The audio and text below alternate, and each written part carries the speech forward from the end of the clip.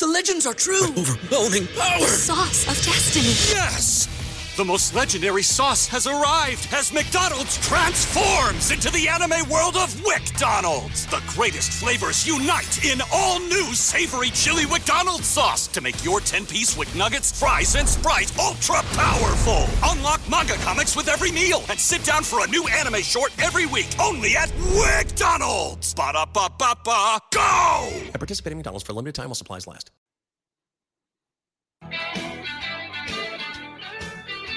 Welcome aboard the National Football Show with your boy Dan Sileo. How you doing? Right? Oh my God, are we packed again? And the content. As I told you before, the National Football League is now the king of water cooler talk as we get ready for the upcoming college and pro football seasons. We got you covered right here on the National Football Show. Wall to wall, man. I mean, usually in the past, you'd have a little, what they call that downtime? No news going on. No way. May I say a prayer as we kick off the show here today? God, thank you for Tom Brady, and God, thank you for Aaron Rodgers and the gift that just keeps on giving. I just want to thank you so much. And, the greatness that is Tim Tebow. I just want you to know that I really, really have to tell you thank you.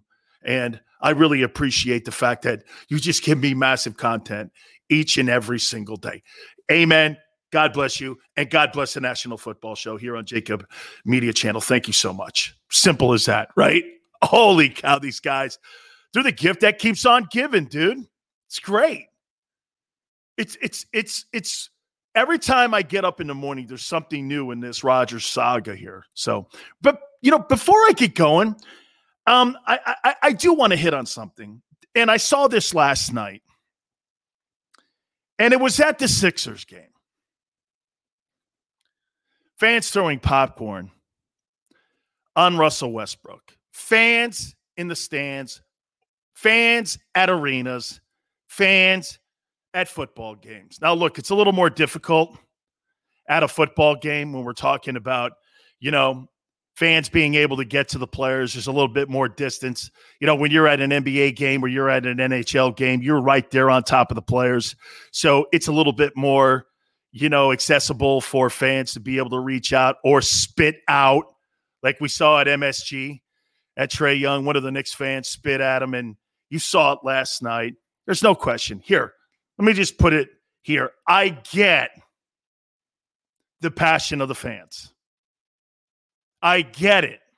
I really do. I understand it. However, on the back of that ticket or on the front of that ticket, it does not say you can be a toolbox. It does not give you the right to sit there and do anything. Some of you would say this, Dan, it was popcorn. That's not the point. When you're an athlete like that and you're preparing yourself to get into a conflict with somebody and you're trying to win a championship, you think you're sitting around with choir boys? People that are in a debate class? You're not, man. You're talking about high energy guys, highly motivated guys, and guys that are going to go out there and do whatever it takes to win a game. You're all charged up, man. You're like being plugged into a socket and you're ready to get out there and kick someone's ass. You think you could just flip that off when someone does anything to you? The majority of these guys that I know, here, quick story. While I'm with the Cowboys, there's a guy sitting next to me. His name is Crawford Curry. He's one of my dear friends, played offensive guard. This young kid that was drafted had no idea what and how Crawford Kerr acted. We're in a team meeting, and this guy, he starts flipping his pen. I looked over at it, something that you would never even imagine, something that you probably did to your classmate next to you. He's kind of like messing around with his pen. Crawford Kerr got up and knocked him out. Guy goes, Jesus Christ. I go, hey, man, some of these people are going to go dark on you. You better know the room. You start messing around with certain people. Some people can tolerate it. Some can't. And some won't. Because they look at that as crossing the line. They look at it like, here's my space, here's your space. You see in society today what's happened? We've kind of like closed that gap in everybody's space, and everybody gets in everybody's grill. These protesters that go out and you're sitting around having lunch and somebody gets in your face. We used to have back in the day a little space there. Now people think they can kind of, jump in that space. Not me either, man. I got a fine line over here, okay? I got an equator line. Don't cross it or I'll go dark on you too. You're good over there. You can say anything you want to me. You start throwing things, spitting at me, we're going to have a problem. That's why, hey, some of you may take this wrong when I say this. When Ron Artest went into the stands and beat the piss out of that guy, the Malice at the Palace, I had no problem with it. You're throwing beer at me? You're talking crap on me? You're saying all those things to me like that? I'd have a major conflict with you. But because the media is a bunch of snowflakes, what they'll do is they'll villainize the player, turn him into a jackass, and the media, because, they're on that side of the aisle over there today. Look at Kyrie Irving. Kyrie Irving is talking about Boston being a racist town. And then all of a sudden, all the media people at the Boston Globe and the Boston Herald now are hiding under their desk going, oh, my God, I hope nothing happens to him. How about the fact he insulted an entire community? You imagine rolling into Philly or Pittsburgh like that, saying that? Hey, your fans are racist. Dude, you'd have a problem.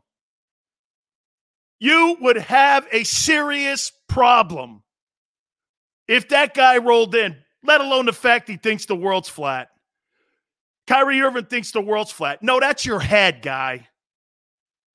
Your head's flat. You don't have a right to cross that line. It does not say anywhere on that ticket. Okay? You don't really see that much at NFL games. Now, are things said? Who cares what some dude in the stands is saying about you and calling you out, calling some name? It's dumb. Who cares? As long as you don't do anything or throw anything at me, I'm good.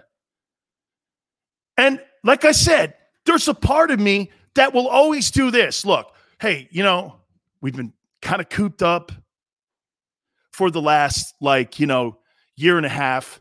So I get it. You get a chance to get out. And I know some of you are out there going, it's popcorn. It's not the point. It's you crossing that fine line with respect. Dude, I'm limping off the court. I'm hurt. Or I'm limping off a field. I'm hurt. Don't throw anything at me. We don't need it, man. It's a football game. It's a basketball. It's a hockey game. Baseball. Whatever. Because hands will be thrown with these dudes. There's so many people in that profession that I know that will completely go dark on you if you do anything that they think that is in the line of being disrespected. It just ain't going to work. That's not how people work in that when you're those high-profile guys. All right, let's jump into this sandbox here now. Are you guys looking at what's going on here with the match? Stupid golf. But now we got kind of like angry golf match. Aaron Rodgers, Tom Brady, Phil Mickelson, DeChambeau. And on the outlier of it, you got my favorite golfer of all time because he just can't stand DeChambeau. You got Brooks Koepka. I love this guy. One of the greatest clips I've ever seen in golf history is not Tiger Woods on 16 at the Masters. It's Koepka just completely just getting sick to his stomach watching DeChambeau walk by him. It was so awesome. My God, does golf need that?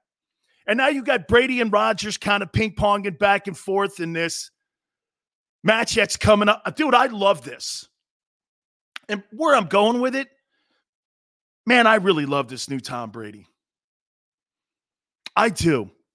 Having fun on social media, throwing digs at Aaron Rodgers. Now, look, do I think both these guys have like social media people that are helping them put all these mimes together and all these video clips? And is there a team around it? Absolutely. Brady has turned into like this, since Trump has left Twitter, Brady's kind of like picked up for it, but it's fun. There's no harm in this. It's fun ribbing. I think it's brilliant. I think it's great. I'm falling in love with what they're doing. And get this, it's golf.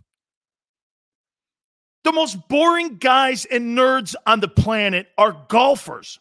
Hey, I was sitting here on 17 and I had to activate my glutes. Activate my glutes? You mean your ass, Tiger? No, my glutes, my gluteus maximuses. I had to look that up. I was like, what was that muscle that he had to activate? Gluteus maximus? Oh, I thought that was the guy that was in Gladiator. And so I'm going like, what is this? Yes, I'm on 17, and the angle of the putt was coming down at a 33-degree angle. I'm like, wow, man, I just put my hands on some dude and just ripped his face mask off. I'm glad it was so simple for me, man. I'm a very simple person, right? Burgers and beers. That's all I'm that guy. I'm not really cake bread Merlot. I think that's for my boy Krause and all them guys. But for me, I'm a beer and, I'm a Corona guy and a beer and a brat. I'm all right, No, man. No. And these golfers are like, yes, at my wineage place up in Napa Valley, when the sun hits the western side, it makes the grapes. I'm like, grapes? I got knocked out on a football field. I remember telling my trainer, hey, man, I like grapes in my salad. That's all I remember saying anything about grapes. Yeah, I like grapes in my salad. What are you talking about? I don't know. Oh, some hit, man. Grapes in my salad. Right. You see grapes in my salad? Big Sills is dead. I'm in a different world. Grapes in my salad. Yeah, all right. I love this guy, man. I love what they're doing. I think, Brady getting away from New England. I wonder what Patriot fans looking at this as too. Look at us here, man. You're going like this. Man, I wish Tom was that cool around us. Maybe it was the environment in Boston too, that you couldn't be that way. How many times did Tom Brady get attacked by the Boston Herald or the Boston Globe? Time to replace this guy. That media up there is like anti-team friendly, anti-player. Why do you think Bill Russell never goes back to Boston? It's not so much the people in the area. It's the media, the way they covered him. That media up there is not team friendly. They're always ripping on the team, and you'll never see anything like what you had up there. Now, get this. Now you're sitting around with a 7-9 team. Good luck to you. And you're praying Mac Jones is good. Okay. I'll catch you in 5 years when you're relevant again. I mean, right. How about this? You want to hear something? The Jacksonville Jaguars are more relevant today than the New England Patriots are today. I talk more about the Jags, which I will today, again. Holy cow, I talk more Jaguar football than any other time in my freaking life. I mean, it's like, it's May 27th. I'm talking, as we're getting close to training camp, I'm talking about the Jaguars. Holy cow. They're 10 times more relevant. The Buccaneers are relevant. Won the Super Bowl. Oh, yeah, that's right. TB12's there. They hated Brady. Brady's like this now, having a fun time. Look at the two guys that are having a blast. Aaron Rodgers is in Hawaii with his new chick, and Brady's sitting down with Giselle in Tampa going, my ties. I done. Super Bowl, number 7. Now I'm going for number 8. Oh, man. When I grow up one day and I get mature, which may never be, I want to be Tom Brady when I grow up. Let's just take a look at that. 7 Super Bowl trophies, and the most important trophy, Giselle. Got a great family. You're revered. You have everything in front of you. You make $80 million a year, and your net worth is $600 million between you and Giselle. Yeah, I want to be him when I grow up one day. That's the guy I want to be. All right, let's move on. So there was a lot of play yesterday with a comment that Alex Smith, the former Washington team thing guys, whatever you call that thing in D.C., made yesterday when it came to how Andy Reid and the Kansas City Chiefs informed him at all times, kept him updated all the time when it came to how they were going to go after a quarterback in the draft. Now, I found out a little bit more. Kansas City didn't really know it was going to be Patrick Mahomes.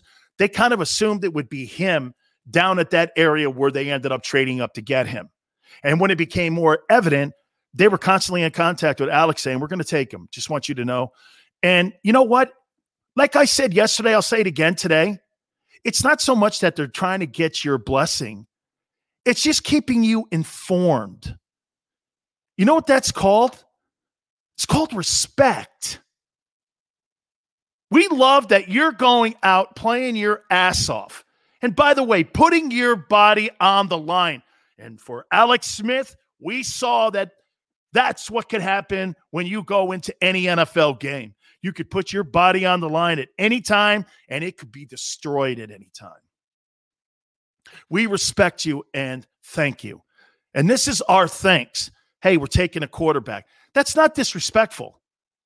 Informing him what you're going to do covers that. That's why when Mahomes got to Kansas City, nobody was pissed off at Patrick. There was a divide in the locker room. Alex Smith probably threw his arms around the kid. Come over here, man. I'll help you out. There was never, and if you ever hear Patrick Mahomes talking about Alex Smith, how many times does he always say, Alex Smith was just phenomenal with me. I just love being around him, man. He helped me so much become a pro, showed me what it was about to be a pro. And when you're in Green Bay, you know how Aaron Rodgers found out? Aaron Rodgers found out by some hack on a blog, blogging out that, hey, they're going to draft Jordan Love. What do you think, Aaron? Wow, interesting.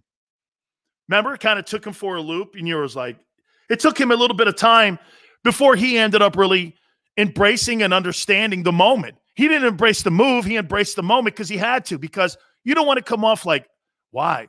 And Aaron Rodgers has basically come out since when he was on with Kenny Mayne a couple days ago. He said it had nothing to do with Jordan Love. I actually love the kid. You know what? The Packers could have made that better. Why? And know this. Think about this for a second. Your own personal F-up with how you dealt with Favre. Didn't you learn a lesson through that whole nightmare of a relationship? Did you not learn that? No, you obviously didn't. Man, the Packers urinate all over themselves when it comes to dealing with people. They're poor business people. No. I'll take that back. They're great business people. They're poor people persons. That's who they're poor at dealing with people.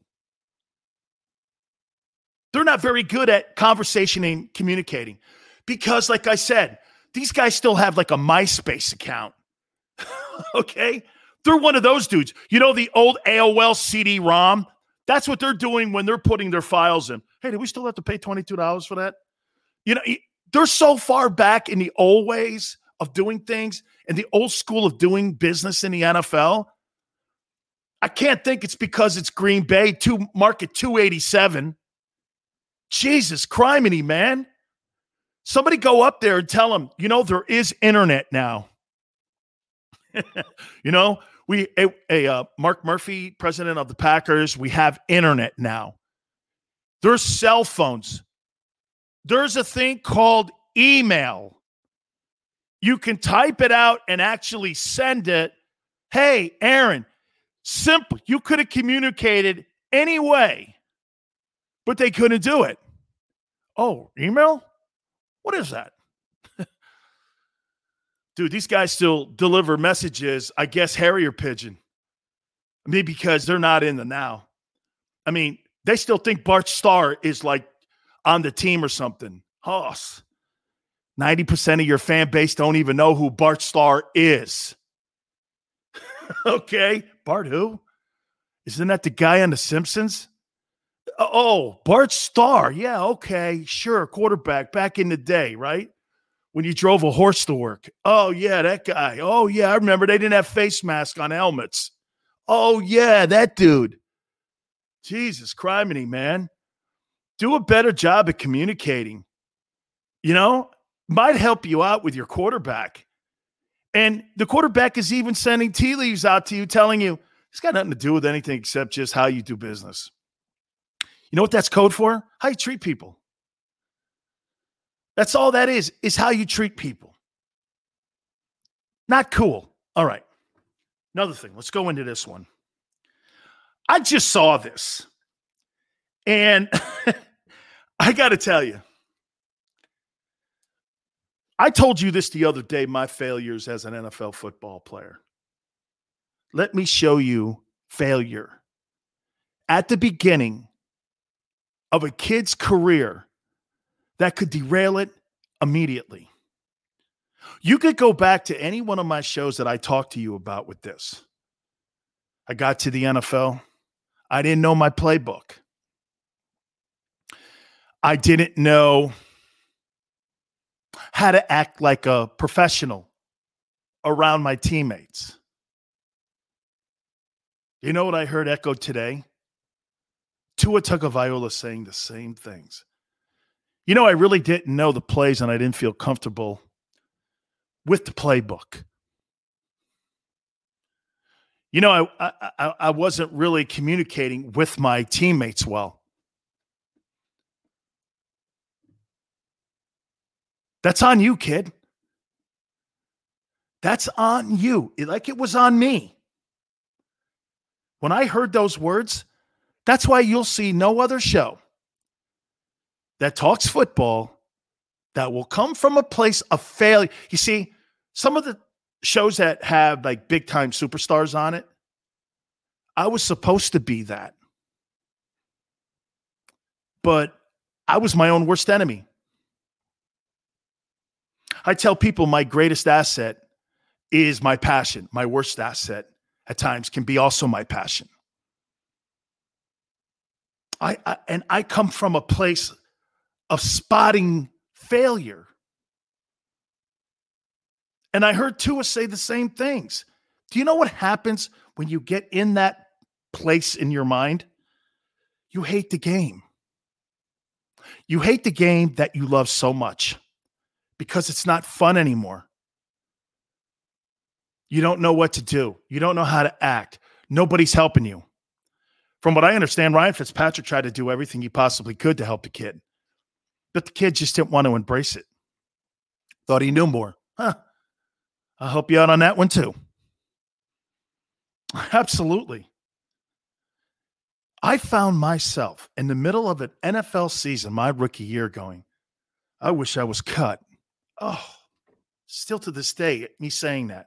I look myself in the face every single day in the mirror and I go, how the F did I ever allow myself to get there?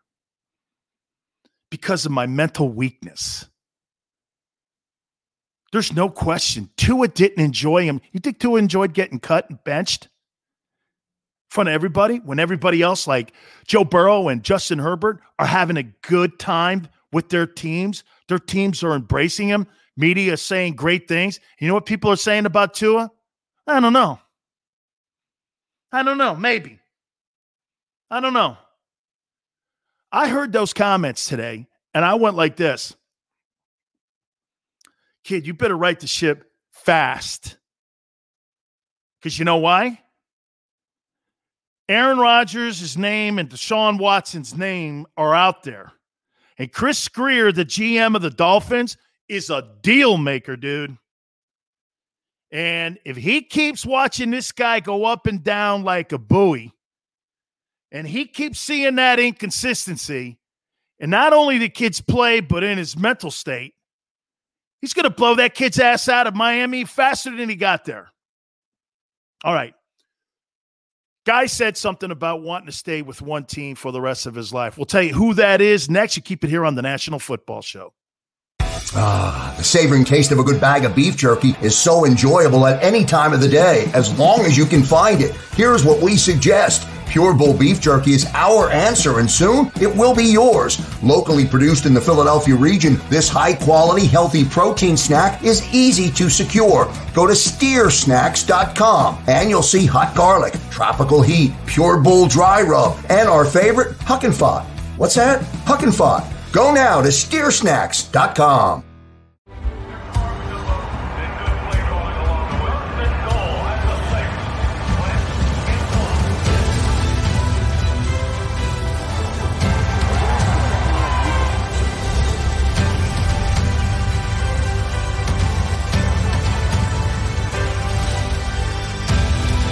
On the field of life, First Trust Bank is there for you. Champions on three. 1, 2, 3. Because Philadelphia dreams deserve a Philadelphia bank. The International Brotherhood of Electrical Workers, Local Union 98, is a proud sponsor of The Labor Show with J. Doc and Krause every Saturday night from 6 till 8 p.m. IBEW Local 98's highly trained and superbly skilled electricians are the best in the business, setting the highest safety standards in the electrical industry. So when you're planning your next industrial, commercial, or residential project, choose an IBEW Local 98 union contractor. Learn more at ibew98.org. The future waits for no one, so we refuse to wait for it.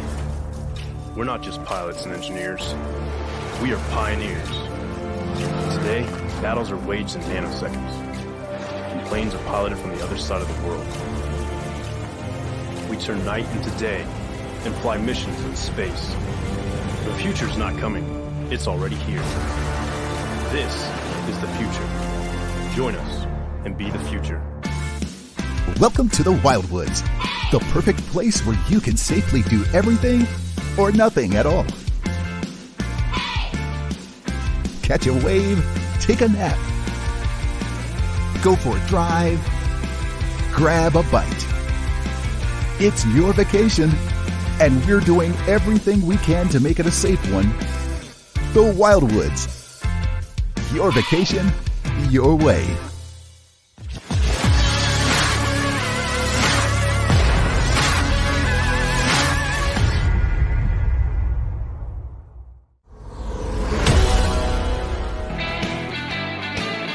Welcome back to the National Football Show with your boy Dan Sileo here as we get ready for Memorial Day weekend.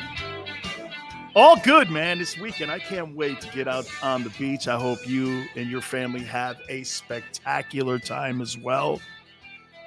No mask too, man. No way this weekend. Not happening, you know. Gonna have a fun time and be outside enjoying ourselves. I can't wait for all to have that. And by the way, too, great sports going on. Are you watching these NHL hockey games, too? I'm watching them all last night. Watched the Lightning take care of the Panthers. By the way, that was great to see 19,000 in that arena down at the BB&T in Sunrise, Florida. That was awesome seeing that. Bolts move on now. Watching some of these other series, too. How about the way Minnesota's playing against the Las Vegas Golden Knights? One of the best pregame shows in the history of sports is there in Vegas with that Golden Knights. Baseball going on. Hey, Memorial Day weekend in baseball, and, of course, our sport, football, and all the conversation that we're having.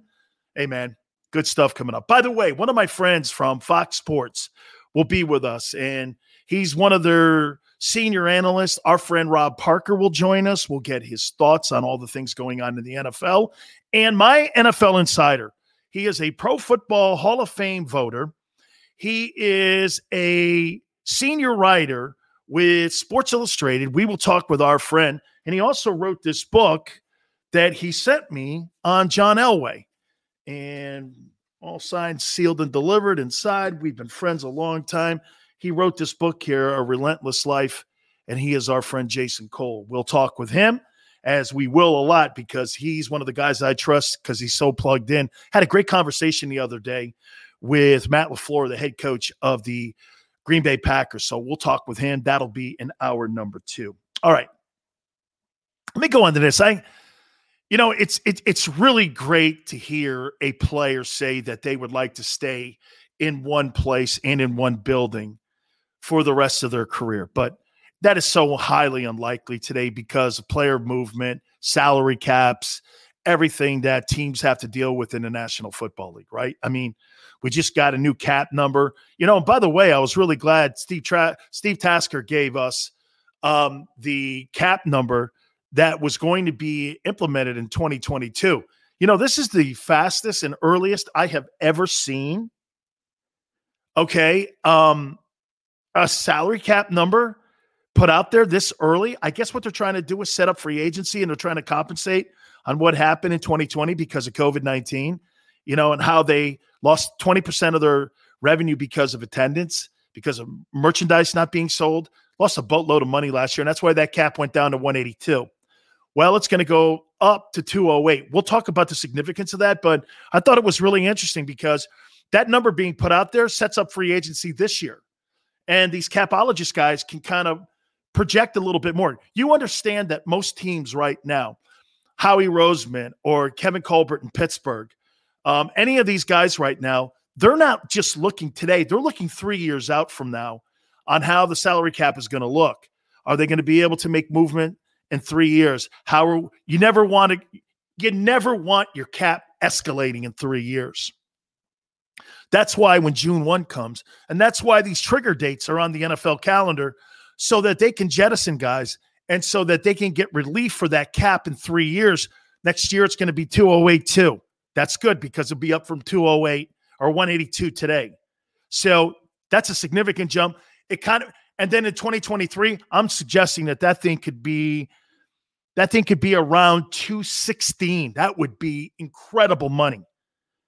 And it's going to have to get there because especially teams like Dallas that have $42 million in one player, 20 in a running back, and another $20 million in a wide receiver, you're going to have to really start manipulating and start deferring a lot of that money out with this new collective bargaining agreement. We'll get to all that. Hope I'm not throwing you in the weeds on that stuff because it can be complicated, and I'm not a complicated dude, nor is my show. Anyway, I was really glad to hear Lamar Jackson say he wants to be a Raven for the rest of his career. Now, do the Ravens want him to be a Raven for the rest of his career? Let's look at the plus minuses.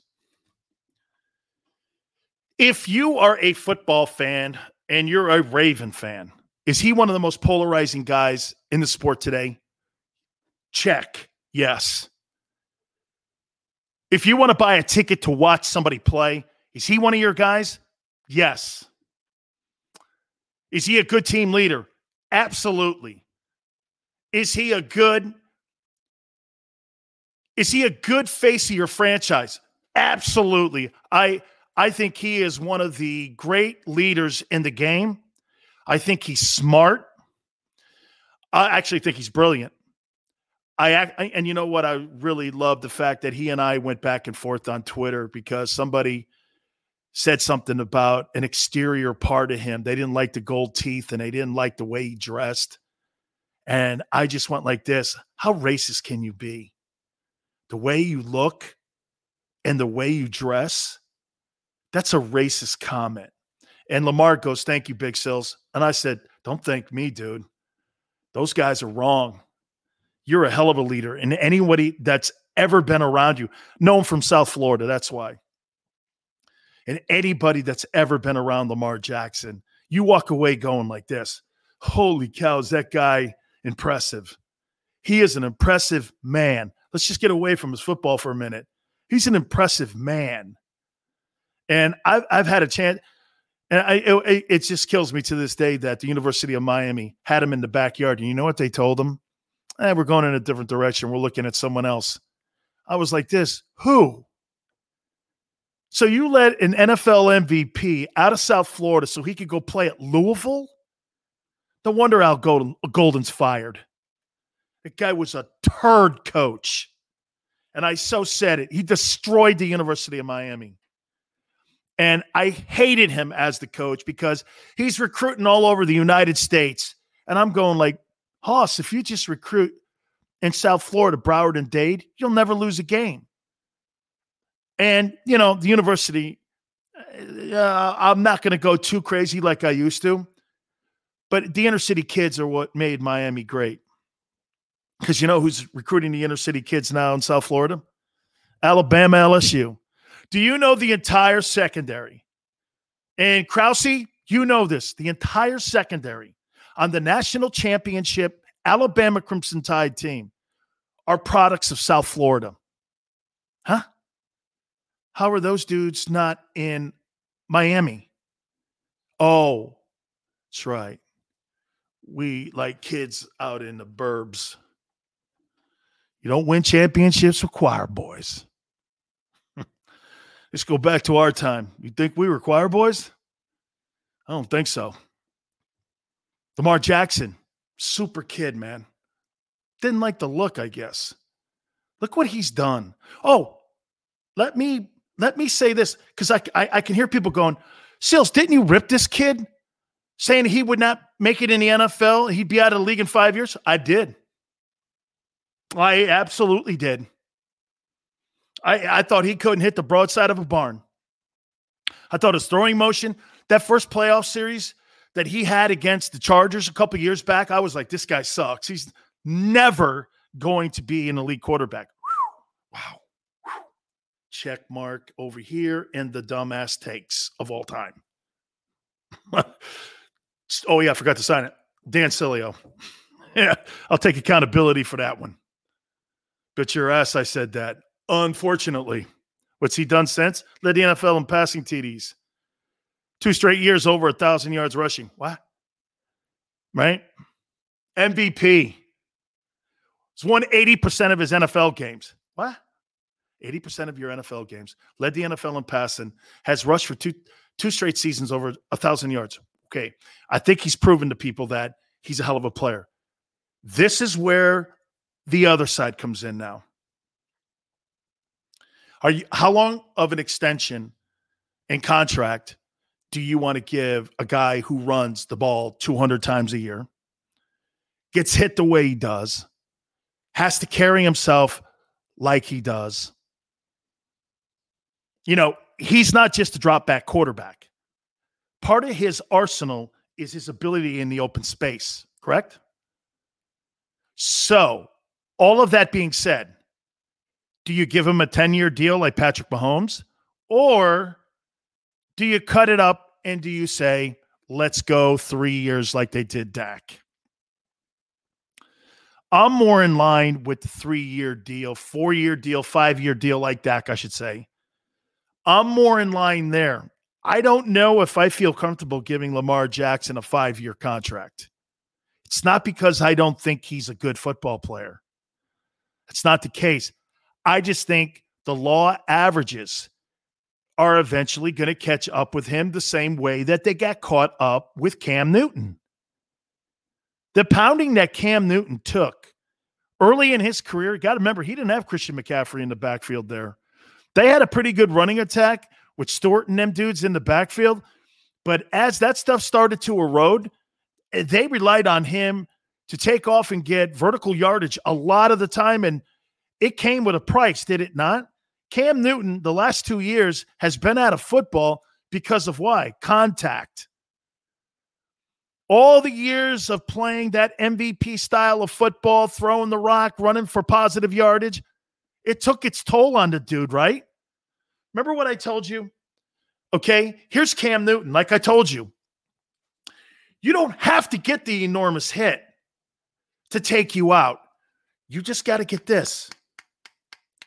1 year, 2 years, 3 years, 4 years, 5 years. This is your body taking these hits every day in practice, every day in games. 6 years, 7 years. What's happening? The top of the knee is starting to break. The elbow, the neck, the shoulder. It's getting lower. What's happening? The pounding eventually gets you in the end. Look at Brady. Brady had 2 surgeries in the offseason. Did you even know that? You think that was because of the 2020 season? That was the accumulation of 21 years and the 2020 season. Tom Brady's body is giving out on him. Not his mind, not his arm, not the way he conducts himself. Your body starts to surrender. And it's because of the hitting and the constant tapping. Bang, bang, bang, bang, bang, bang, bang, bang, bang, bang, bang, bang, bang. We only have so many of those in us before our body. Hey, just like in an automobile, there's miles on an automobile before the engine quits. Why wouldn't you think that in a body of a player? No matter what sport is. That's eventually what takes these guys out. It's not their desire, their heart, their ability. Their ability never leaves them, really. You know, it's funny, Howie Long used to say this all the time. Howie Long used to go, God, I got so smart as I got older in the NFL. It's just too bad my body deteriorated as I was getting smarter. See, that's what happens with players as you get older. You get smarter, okay? And you pick your spots more as you get older.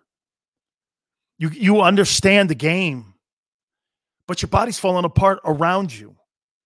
So when you're Lamar Jackson and you're the Ravens, you've got to take that all into account. And know this, okay? Are we building this football team? Because remember something. Remember what they did? They went from a Joe Flacco 7-step drop back offense. And like with a calendar year, they completely reinvented that entire offense to be a run-oriented football team that was a spread offense with West Coast sprinkled in, right? Threw out of the slot, rolled the guy around a lot. It's a formula that they do with young quarterbacks. You don't have to manage the entire field. I've said this to you before, when you're a young quarterback, what you're doing here is, okay, you're going to roll that kid. So from the hash mark to the sidelines, look, you have half the field to maneuver here. You see half the field. These veteran guys like Aaron Rodgers and Tom Brady, they're like this. Impossible to defend because you're like this as a defender. Watch. You don't know which way to go because one flick of the head like this, Brady, he moves the defense. Same thing with Rodgers. They're moving you around. They're moving the free and strong safety around. When you're a young player like Lamar Jackson, you don't have that ability to move those guys that much because it's half the field. But it's helping the young player see the field because he's seeing more of it, by the way. I thought in that playoff game last year, I thought he saw a little bit more. And he's getting better and better because he's working harder and harder at it. My problem again with him is I think there's no question that he's got to become a better passer. For me to give him a long-term contract, and that's 5 years is long-term to me, there's no way he's going to get a 10-year contract like Mahomes gets. Because Mahomes doesn't really rely on his legs. He does, but dude, he's a better passer than he is runner. And he's a spectacular runner. So I want to see Lamar this year before I start committing. They'll probably extend him in this time. They're probably talking right now. I'd pay him $38 million a year. 39, 40. Maybe I might pay him more than Dak. Would I take him over Dak Prescott? In a minute. But I think he has more risk. If Dak has risk, Lamar has risk. All right. There's something very special going on up in New England. It's really weird, too, hearing it from Belichick. I'll tell you what that is next. You keep it here on the National Football Show. The savoring taste of a good bag of beef jerky is so enjoyable at any time of the day, as long as you can find it. Here's what we suggest. Pure Bull Beef Jerky is our answer, and soon it will be yours. Locally produced in the Philadelphia region, this high-quality, healthy protein snack is easy to secure. Go to steersnacks.com, and you'll see hot garlic, tropical heat, Pure Bull dry rub, and our favorite, Huck and Fod. What's that? Huck and Fod. Go now to steersnacks.com.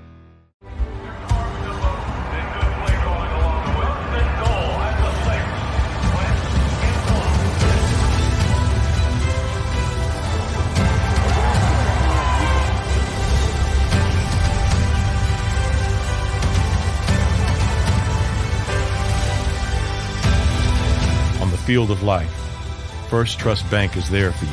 Champions on 3. 1, 2, 3. Because Philadelphia dreams deserve a Philadelphia bank. The International Brotherhood of Electrical Workers, Local Union 98, is a proud sponsor of The Labor Show with J. Doc and Krause every Saturday night from 6 till 8 p.m. IBEW Local 98's highly trained and superbly skilled electricians are the best in the business, setting the highest safety standards in the electrical industry. So when you're planning your next industrial, commercial, or residential project, choose an IBEW Local 98 union contractor. Learn more at IBEW98.org. The future waits for no one, so we refuse to wait for it. We're not just pilots and engineers. We are pioneers. Today, battles are waged in nanoseconds, and planes are piloted from the other side of the world. We turn night into day, and fly missions in space. The future's not coming. It's already here. This is the future. Join us and be the future. Welcome to the Wildwoods, the perfect place where you can safely do everything or nothing at all. Catch a wave, take a nap, go for a drive, grab a bite. It's your vacation, and we're doing everything we can to make it a safe one. The Wildwoods. Your vacation, your way.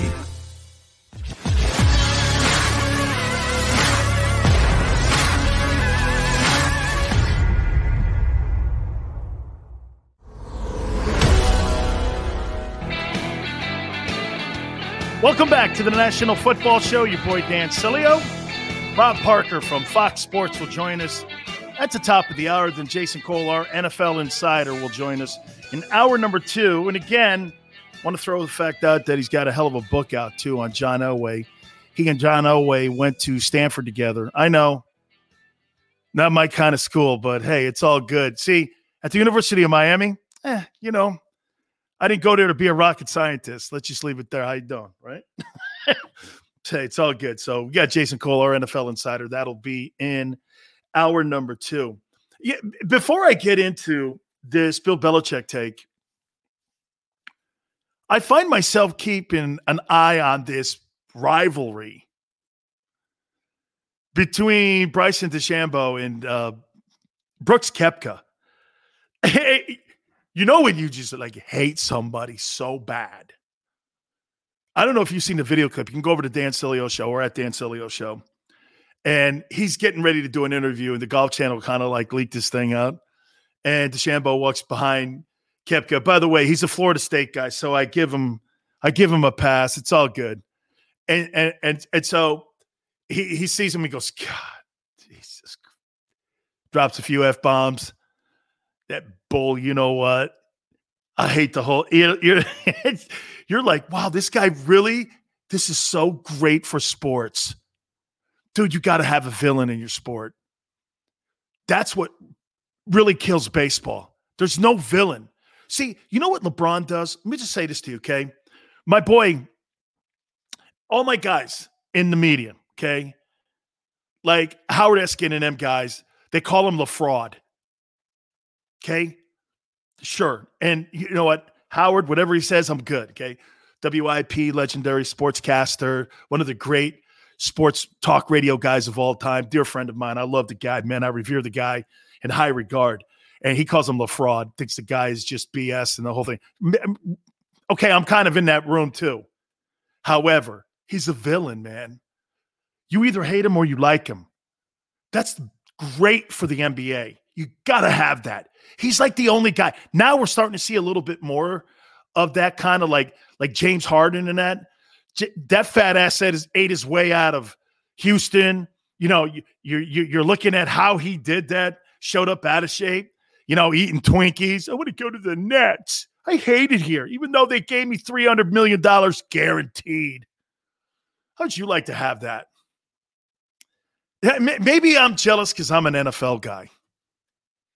Maybe I'm jealous because I'm probably jealous. I won't lie. Gave me $300 million guaranteed, and I hate it here. I want to take my bat and ball, Mom, and I want to go to Brooklyn. Can I, Mom, please? Well, I don't know if I want to do that, son. We did everything for you here in Houston. I don't know, son. Man, please, I want to go. I hate it here, man. I ate all my Twinkies. Look at me. I'm out of shape. I'm fat, and I hate the Rockets. Well, okay. I'm probably jealous, man, because if you do that in the NFL, hey, I want to go, unless you're Aaron Rodgers or one of them dudes, this is what they'll do. Hey, man, I'm very upset with what's going on with my contract here with Tampa Bay. I mean, come again? Who are you again? Your name is what? You're number 52 on the 53-man roster. Here, I'll get back to you. Hang on for a second. Oh, yeah, we just worked the deal out for you, and here's your waiver ticket. You've just been cut. What? What about the money I'm owed? Oh, no. That only works in the NBA, son. You signed a 5-year contract at $200 million? Sick, huh? What? Okay. That's why you don't see any holdouts. They'll just get rid of your ass. When's the last time you saw a quarterback hold out? Not playing a regular season game. They don't hold out. There's too much change and too much money being thrown around. Man, there's too many bags of money on the floor. I'm not missing that out. Are you crazy? NFL will go like this. Okay. Hey, let me get back to you. And you're traded to like the Jets. Never want to be traded to the Jets. Never traded to the Jets. Hey, man, that's something you just don't want. All right, let's move on here. So I'm not, maybe you have a better take on this than I do. Bill Belichick, who does like, here's a Belichick press conference. So Bill's, how's the team look? Well, we do things, a certain way in how we prepare each and every single year for our OTAs and how we get ready for training camp. The guys are really doing well, and they're really starting to grasp what we're doing in the playbook. No, Bill, how's the team doing? Well, we're getting there. The coaches are connecting with them, and we'll know, as we get into the fall camp. Okay, where else can I go there now? Okay, next question. So, how's Cam look? Yeah, he looks good, And, he's a good player. How's Mac Jones? Well, he's doing everything that a rookie's going to be doing. He gives you these vanilla questions.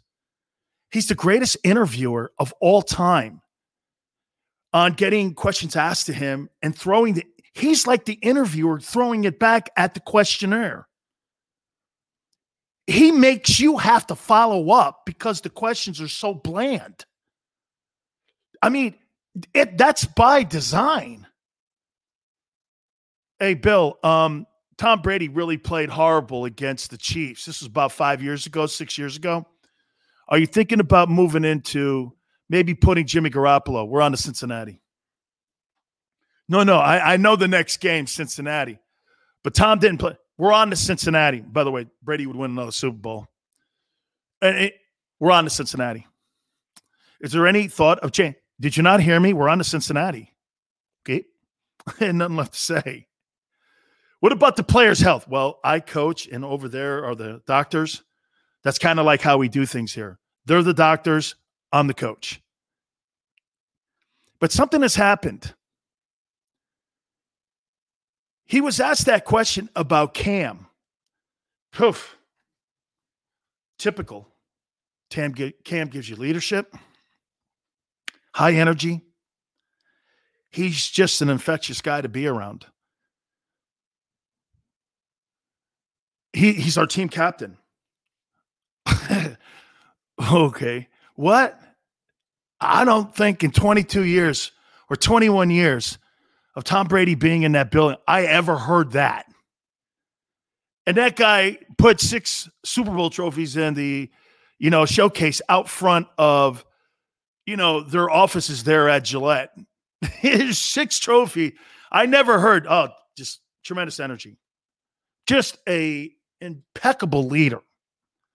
An infectious guy. You just want to be around him. What? Now, I'll tell you what maybe Bill Belichick is evolving into. And I think it's a good thing, especially for Mac Jones, the new quarterback that they drafted. Maybe Bill understands as he's now in the elder statesman days of his coaching career, maybe he gets it like this. Look, hey, man, you can't talk to these players like you did 20 years ago where, hey, just line up and play. I don't have to kiss your ass. See, that's the stuff that Green Bay's not getting. Bill Belichick is evolving. Cam's amazing to be around. I mean, his energy level. And do you hear anybody up there? And by the way, I'm not talking about Matt LaFleur, the coach of the Packers. I'm talking about the decision makers. You see, because that's the problem in Green Bay. Remember what I told you? It's run by committee.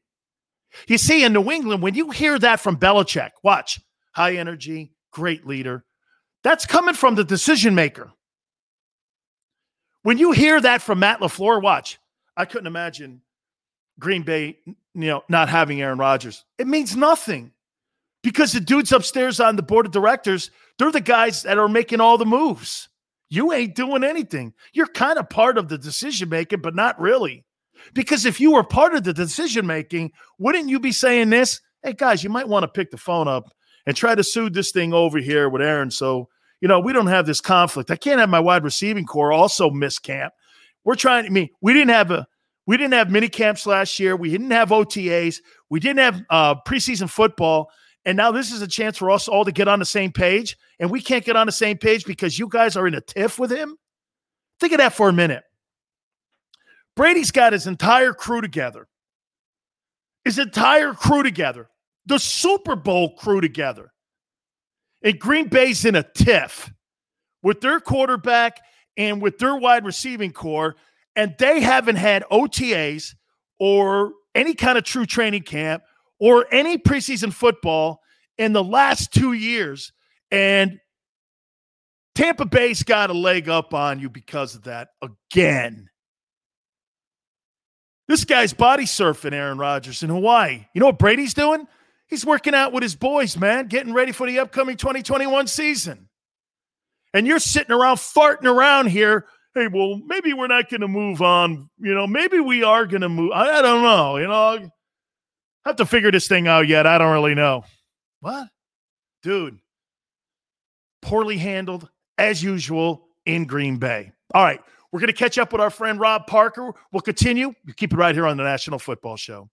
The savoring taste of a good bag of beef jerky is so enjoyable at any time of the day, as long as you can find it. Here's what we suggest. Pure Bull beef jerky is our answer, and soon it will be yours. Locally produced in the Philadelphia region, this high-quality, healthy protein snack is easy to secure. Go to steersnacks.com, and you'll see hot garlic, tropical heat, Pure Bull dry rub, and our favorite, Huck and Fod. What's that? Huck and Fod. Go now to steersnacks.com.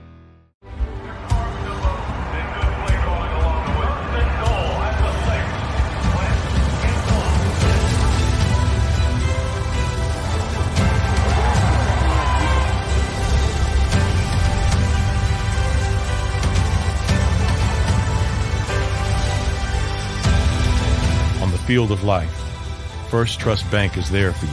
Champions on three. 1, 2, 3. Because Philadelphia dreams deserve a Philadelphia bank. The International Brotherhood of Electrical Workers, Local Union 98, is a proud sponsor of The Labor Show with J. Doc and Krause every Saturday night from 6 till 8 p.m. IBEW Local 98's highly trained and superbly skilled electricians are the best in the business, setting the highest safety standards in the electrical industry. So when you're planning your next industrial, commercial, or residential project, choose an IBEW Local 98 union contractor. Learn more at ibew98.org. The future waits for no one, so we refuse to wait for it. We're not just pilots and engineers. We are pioneers. Today, battles are waged in nanoseconds, and planes are piloted from the other side of the world. We turn night into day and fly missions in space. The future's not coming. It's already here. This is the future. Join us and be the future. Welcome to the Wildwoods, the perfect place where you can safely do everything or nothing at all. Catch a wave, take a nap, go for a drive, grab a bite. It's your vacation, and we're doing everything we can to make it a safe one. The Wildwoods. Your vacation, your way.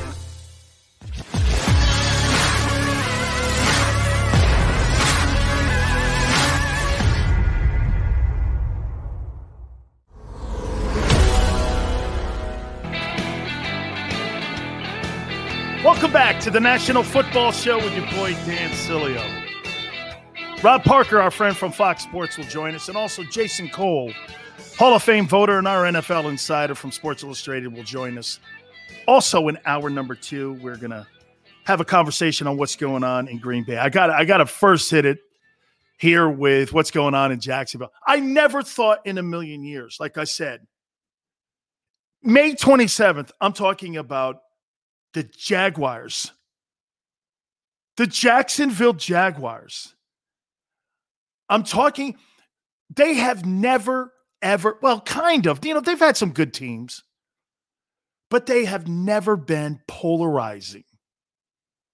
You got a coach who's arguably one of the most successful coaches in the history of college football. How will he fare as an NFL head coach? We've seen guys come into the league and flop on their face. We've also seen guys like Jimmy Johnson, Pete Carroll, that have come into the NFL and had great success.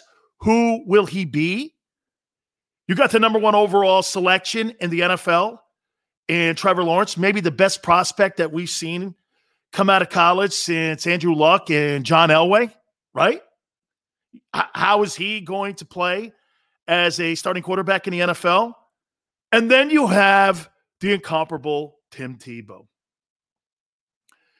And I've got to bring Rob Parker in for this one, man. I got to tell you, Rob, I've never on May, 27th, I don't think in my entire career I've ever done this, Rob. Hey, how about the Jags? Oh, my. Yes. Please. Don't start Welcome. it. Don't start Hey, it. How you doing, Dan? Good, man. How are you? Rob, what do you make of this story in Jacksonville right now with Tebow and Urban Meyer? I think it's a disaster. I just don't understand it, Dan, from a couple standpoints. We already know why you're just starting a new gig. This isn't college, right? Why bring in a guy? You're bringing in a guy who, A, has never played the position. He's 33 years old. As a backup, he's 4th-string tight end.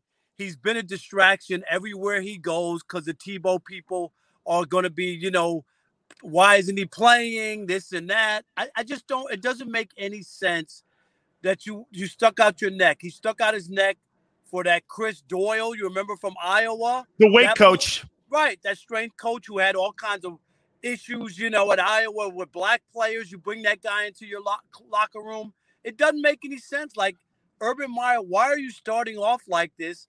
And then is Tim Tebow, if you're a player on the team, you're starting to say, okay, here's his favoritism. And then is he in the locker room to be a snitch or, a spy? I mean, Dan, you've been in locker rooms. You know what I'm talking about. How are people going to look at him? Absolutely, man. I would look at him. He's looking at setting the environment for the coach and having that guy implemented in there so that he's going to tell players this is what Urban Meyer expects, and players that don't follow along, Meyer's going to have a conversation with him, Rob. I completely agree with you. And that leads me to Meyer here. Like you say, with Chris Doyle, also to the wide receiver coach that he had issues with at Ohio State. Now this year, you think Meyer understands the environment sometimes and the surroundings on what is expected of him as a coach? I think you could get away with that in college, but players see through that in the NFL. These are grown men who make millions of dollars, and, it's just totally different. And even the strength and condition, I really thought, and he even went out on the limb, like he on the press conference, talked about him and them being together at Iowa when they never were even at Iowa together. They missed each other. So you start to say to yourself, well, what is this guy selling you? He didn't even work with this guy, and he's going to push this guy on us. And then when he heard from other players, and all of a sudden, of course, Chris Doyle resigned or whatever they say. They paid him to go away. But that's just like a move. You're starting fresh. Give yourself a chance, like win some. We can accept a lot of stuff once you come in and prove yourself and people go, okay, this guy knows what he's doing. I'm going to use his better judgment. College is not the pros. We've seen some of the greatest college coaches fail. Nick Saban was a failure in the NFL. He's the greatest college football coach ever. Absolutely.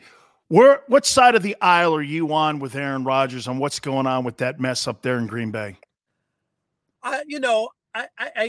It can't be about Jordan Love, okay? Because that's like a year removed, so that doesn't make any sense. I get it. The guy wound up had a great year, probably his best year, second best year ever. I mean, I think only the quarterback rating one other year was better. But other than that, he played great. So he's playing from a hand of leverage, only from the standpoint that he couldn't have said that last year when his numbers were good but not great. You know what I mean? You would have looked weird. at 36 years old barking and your numbers aren't that great. Now you're coming off an MVP. You can kind of say some stuff, but ultimately, I still think this is going to come down to money will make people happy. And, if they come through with the contract, the big, more money and kiss and make up and tell how much we need you and how much we love you and all that, this thing can be repaired. I don't think it's the end all be all. I really don't. I would be surprised if he's on another team. I really would. How about this, Rob? I think this is okay. I was talking to Kurt Warner the other day about this. You got 31 years of Favre and Rodgers, and you've got 3 Super Bowl appearances and 2 wins. And the relationship that you had with Favre ended horrifically. The relationship that you have now is being handled horrifically. And I made the point that football team is being run by committee. You got Mark Murphy and a board of directors up there. When you're in Seattle or you're up in New England or you're down in Tampa with Arians, when the coach talks, that's pretty much the decision maker. In Green Bay, these guys fall all over themselves, man, on relationships. They're so poor at it. And when I hear Rodgers talking, I think it's about communicating. I mean, I heard a thing the other day. Andy Reid was constantly in contact with Alex Smith that they were going to take a quarterback. They weren't asking him whether he thought they should. They were just saying respectfully, hey, Alex, we're going to take a guy here. And it turned out to be Mahomes, but they kept him in the mix. That makes that transition so much more friendlier. I think this is communication stuff here, Rob, that he's pissed at. I don't disagree because they don't have an owner. If they had an owner, somebody you could go to, this, too many cooks spoil the broth. When you got too many people and you got to get 8 people to sign off on stuff and nobody's really the owner, right? It's owned by a ton of people. It makes it more difficult. And I agree with you. I think that is part of the reason that if you had an owner who might have gone years ago and said, what do you mean we've never drafted a skill position offensive player in the first round during Aaron Rodgers' entire career? This is ridiculous. What are we doing here? We need to get this guy more help. We need to do this. We need to do that. And I think that's been the problem. I agree. The Packers have always, they've won. They've got a nice legacy. And, Green Bay, that's all they got. They're never going to have empty seats. People are never, so I think sometime when you have that, you don't have to play to the crowd because the crowd's always going to be there. I know you got to run. I got a couple more questions for you. I want to ask you about Philadelphia, and I want to ask you about how that franchise 3 years ago were world beaters. Now they've completely fallen on their face in some respects. Now they've got Jalen Hurts. Where do you see the direction of the Philadelphia Eagles going? I don't know where they're going, to be honest. I mean, the whole thing was a mess. And it's not this. I'm not blaming them for Carson Wentz, who, Dan, you saw it. This guy was on his way to an MVP. I mean, he played great. He got hurt. They won the Super Bowl, all the other stuff. Even a couple of years ago, if you remember when they won the division at the end, remember they beat the Cowboys? He did it with tape and string and glue. There was nobody there. I don't even know how they did it. And they won the division. But it just seemed like it was a toxic environment for everybody. I expect Carson Wentz in Indianapolis to do well. I don't know. The jury's still out on Jalen Hurts. I hear one thing. I hear some other stuff, like maybe he's not all the way ready. He's too one-dimensional. When they force him to just throw the football, it's going to be different. I don't know. If I look in the NFC East, I look at the Eagles being at the bottom right now. Finally here, Tua came out today and said that I really didn't know the playbook. I wasn't a very good teammate. Take it from me, Rob. When you start to hear stuff like that, that's maturity issues that you have to understand. You're no longer on scholarship. You're being paid like everybody in that room. And the number one thing and the number one position that has to be plugged into a playbook, has to be plugged into an organization, is that quarterback position. When I hear that and I watch Justin Herbert and I see Joe Burrow, when I see those two guys, Rob, I go like this. Wow, those guys look like they got their franchises headed in. When I look at Tua, I do this. I don't know. Well, and I think that's why I thought it was ridiculous when they were, going back to Fitzpatrick. Like either the guy's your guy, you got to play him.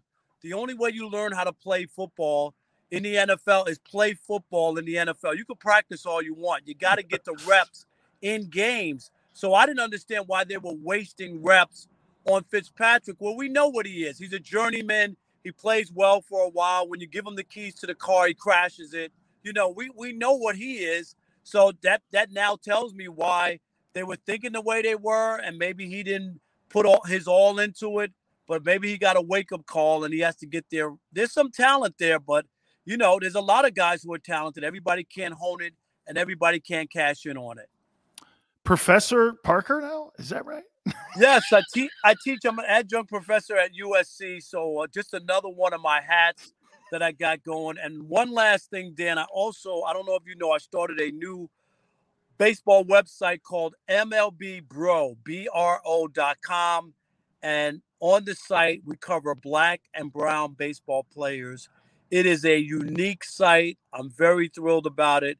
And best of all, I'm also using it as a training ground for I would like to, help develop the next generation of black and brown male and female baseball writers. So if you can give it a shot, take a look, MLBBro.com. Absolutely, man. We need more African Americans and minorities in a dominated white profession of broadcasting. I mean, play-by-play people too. I mean, there's no question we need more diversity in this field. No question about it. Rob, you're right at the front. We'll take a look at it. Have a great class today, man. Thank you so much for coming aboard, Rob. All right, Dan, we'll talk to you. Good luck with you, okay? Thank you, man. Thank you so much, brother. I appreciate it. That is my friend, Rob Parker. Absolutely. We need more diversity in broadcasting. I've said this before, too, about play-by-play. Why are they always the short white guys? Never made sense to me. Anyway, so, yeah, and back to the Tua stuff there, he's right. There is some talent there. But why do you think all of a sudden we saw this? Watch this. All of a sudden, we were like, okay, we're hearing this now. Hey, the knee feels good. Well, nobody really asked you if the knee was doing well or your ankle that you heard at Alabama. Huh. Okay. Then we heard, hey, I've got to be a better teammate. I've got to read the playbook a little bit better. I was not comfortable really. Where's this all coming from? Well, that guy in Green Bay. Maybe Deshaun Watson. Chris Greer is a playmaking, deal-making. You think Howie Roseman in Philly is a guy that picks the phone up and tries to cut deals every day? That guy does it too and down in Miami. Chris Greer is also that guy. And he's doing this with Tua. Let me think here. Okay. Yeah. All right. No, I don't. There's still question marks right now on Tua Tagovailoa. Am I right? I have him. I don't know if that guy's going to. You know what? One thing I always have to reflect back on, because Ross Tucker, go back and listen to the interview that we had with Ross right here on the Jacob Media channel on the National Football Show. He's right. If you have a top 20 guy, top 15 dude, you can probably win a Super Bowl if you have enough dynamic players around that guy.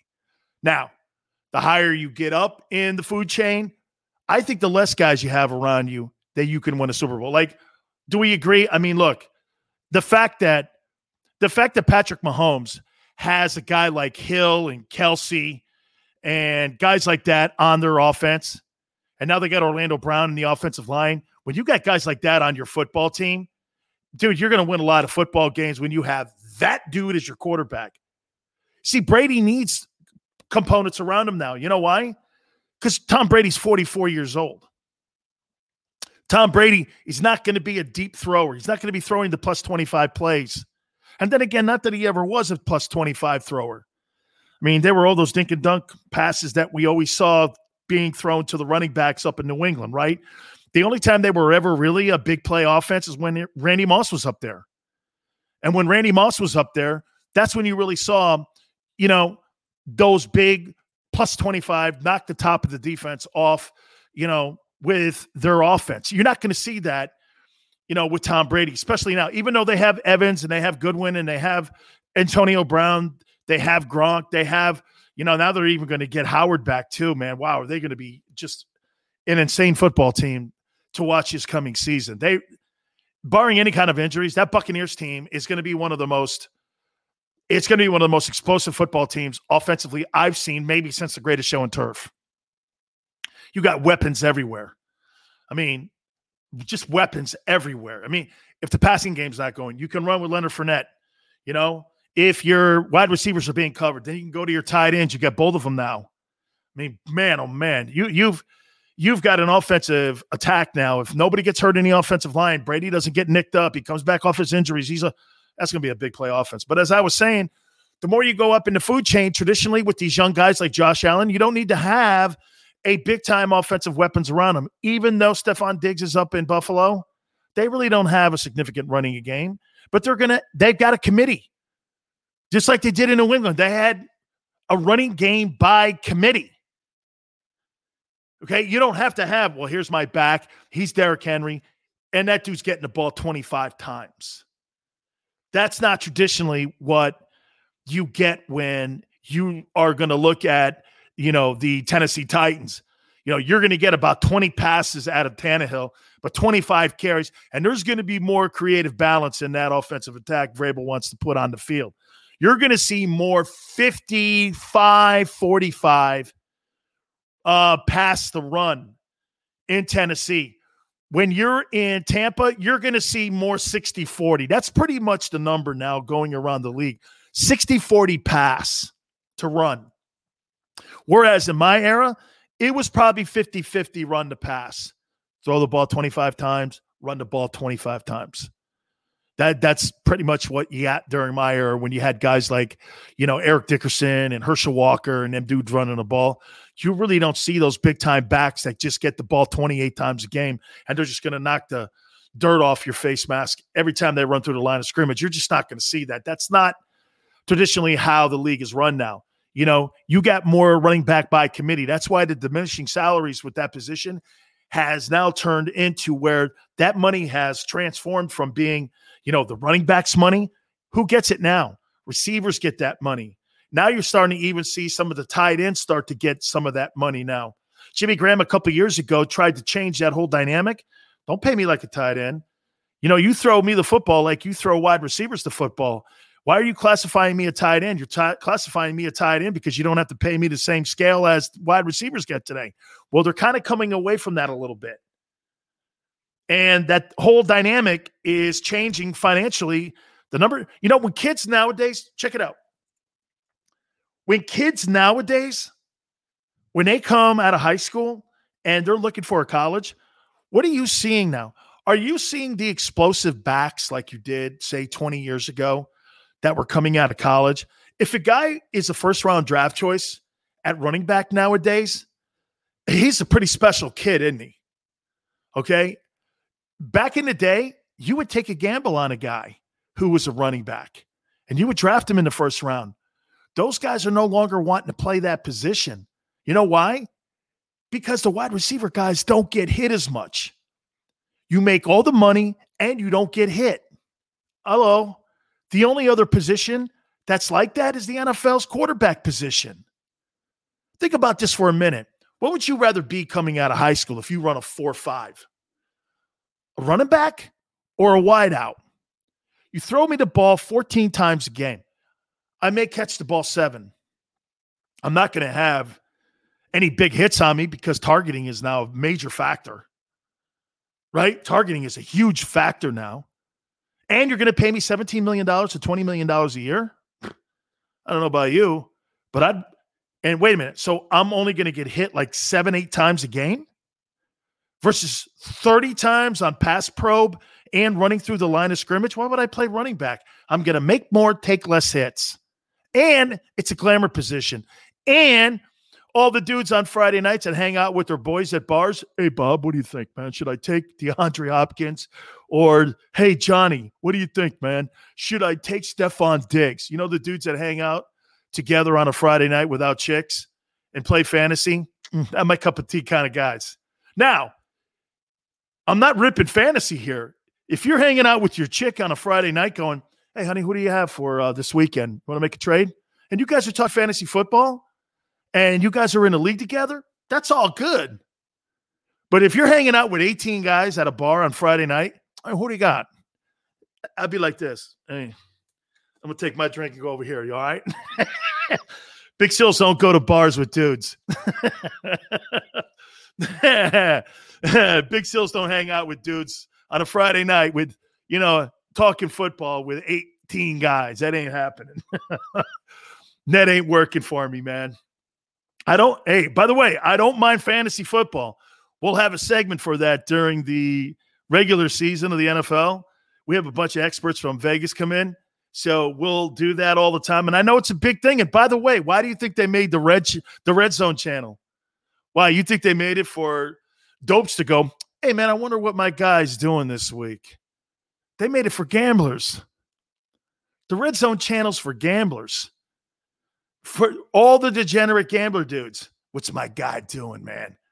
Let's take a look, man. What's Alvin Kamara doing with the Saints? Yeah, but they're getting killed. Who cares? My team has them. Let's see what he's – why do you think television ratings for these NFL games never go down, even in blowouts? You could have a stupid game like Lions and Vikings that nobody cares about, but people have fantasy football, interest in those games. They turn on the Red Zone. Hey, did you hear Todd Gurley's in town? This is true, too, by the way. He's in town today up in Detroit. And get this, they're talking about reuniting Todd Gurley and Jared Goff up in Detroit.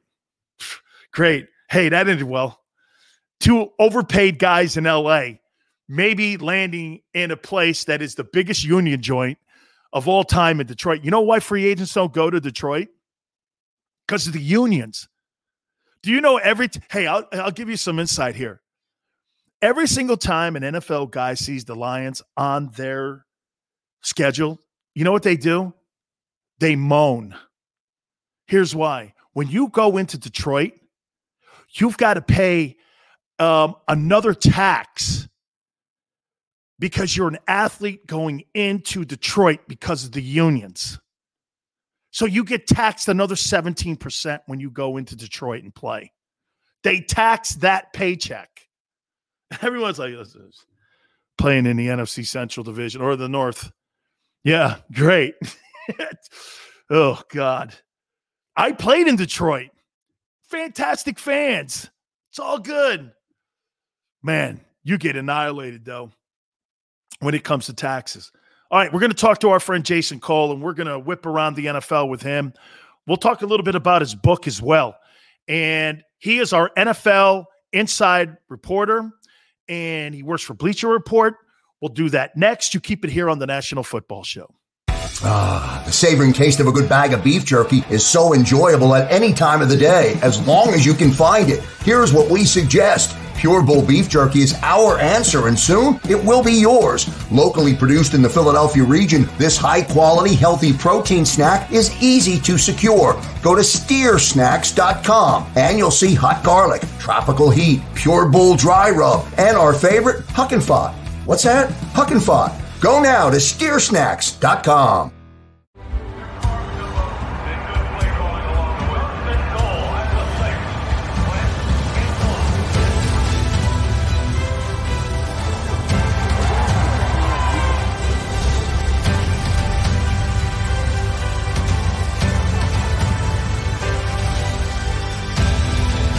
Field of life, First Trust Bank is there for you. Champions on three. 1, 2, 3. Because Philadelphia dreams deserve a Philadelphia bank. The International Brotherhood of Electrical Workers, Local Union 98, is a proud sponsor of The Labor Show with J. Doc and Krause every Saturday night from 6 till 8 p.m. IBEW Local 98's highly trained and superbly skilled electricians are the best in the business, setting the highest safety standards in the electrical industry. So when you're planning your next industrial, commercial, or residential project, choose an IBEW Local 98 union contractor. Learn more at IBEW98.org. The future waits for no one, so we refuse to wait for it. We're not just pilots and engineers. We are pioneers. Today, battles are waged in nanoseconds. planes are piloted from the other side of the world. We turn night into day and fly missions in space. The future's not coming. It's already here. This is the future. Join us and be the future. Welcome to the Wildwoods, the perfect place where you can safely do everything or nothing at all. Catch a wave, take a nap, go for a drive, grab a bite. It's your vacation, and we're doing everything we can to make it a safe one. The Wildwoods. Your vacation, your way.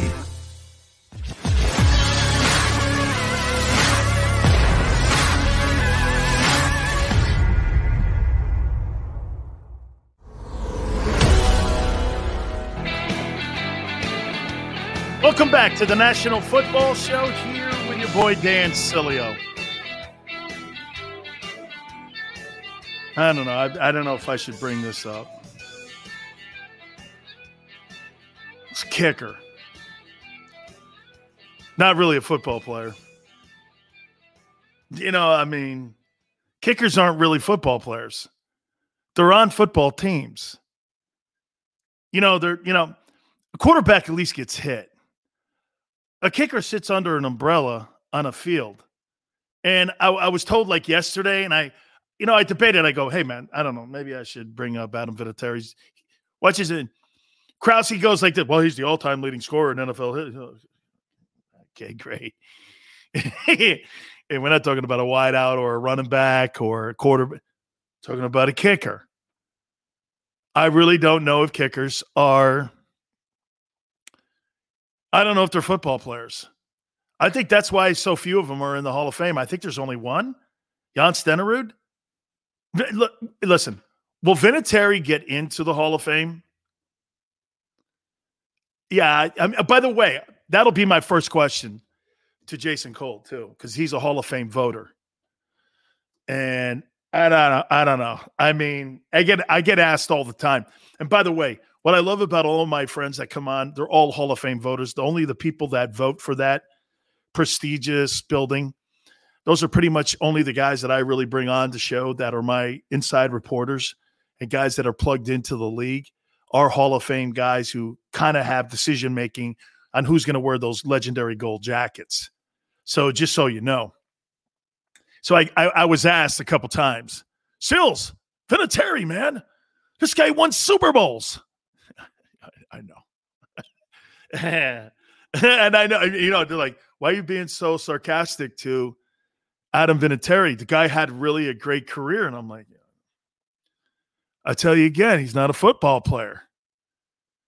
And I think this is one of the reasons why the Hall of Fame voters have a tough time putting special teams dudes in to the Hall of Fame. We had Steve Tasker, who, hey, for the record, Steve Tasker was a hell of a special teams guy, 7-time Pro Bowler.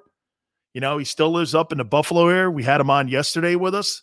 He deserves to be in the Hall of Fame. Devin Hester also deserves to be in the Hall of Fame. Maybe even Bill Bates from the Dallas Cowboys deserves to be, in the Pro Football Hall of Fame. But I don't know, man. So kicker dudes in the Hall of Fame. Now, look, was he important to the legacy of the New England Patriots and how they won those championships? How many Super Bowls did he win up there with kicks? 3, 2? So there's no question that Brady and the special teams were always in sync. They always knew, and he was one of the most accurate guys in history. I think he started his career, if I'm not mistaken, with the Giants. I mean, before he even got to New England, I may be wrong on something like that, but I thought he started his career in New York with the Giants. Yeah, so whether or not he gets into how about this? You think Vinatieri's a first ballot Hall of Famer? Because I do believe Adam's going to get in to the Hall of Fame.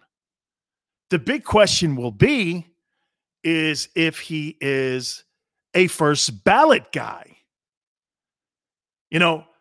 He would pretty much be a guy that would start to send the trend that you would have to start thinking about putting more of these players that were special teams experts into the game. Look, I've said this before. If you're going to put an owner in the Hall of Fame and these guys that were writing checks and these guys were putting coaches on coaching staffs and helping formulate some of these dynasties, you got to always look at everybody that was on those rosters. So do you start pushing your chips in to start to say here that some of these guys, belong into the Pro Football Hall of Fame? And I think that's a great question on whether or not you think that Adam Vinatieri is a first ballot guy. So we'll talk to our friend Jason Cole and we'll get his thoughts in on that. Like I said, the storyline of the day, though, has clearly been, now there's a new line going on in Jacksonville. And Urban Meyer came out with it today. He said, we may be using Tim Tebow in some Tyson Hill type red zone offense. Well, that didn't take long. And a guy who is in that neck of the woods, right around Jacksonville, is our NFL insider. He is our man, Jason Cole. And I got the book this time, Cole. Okay, I got the book this time here so everyone could see it here. There you go. He said bad things. He said bad things about me in here too. So I just want you all to know this. And here it is. Here, A Relentless Life. Yeah. Did you read it yet? I have. I've gotten all the way to the pictures. I've gotten all the way to the pictures. You are a Kane through and through. Absolutely. All right, dude. So Urban Meyer comes out today, and he says and this didn't take long, did it?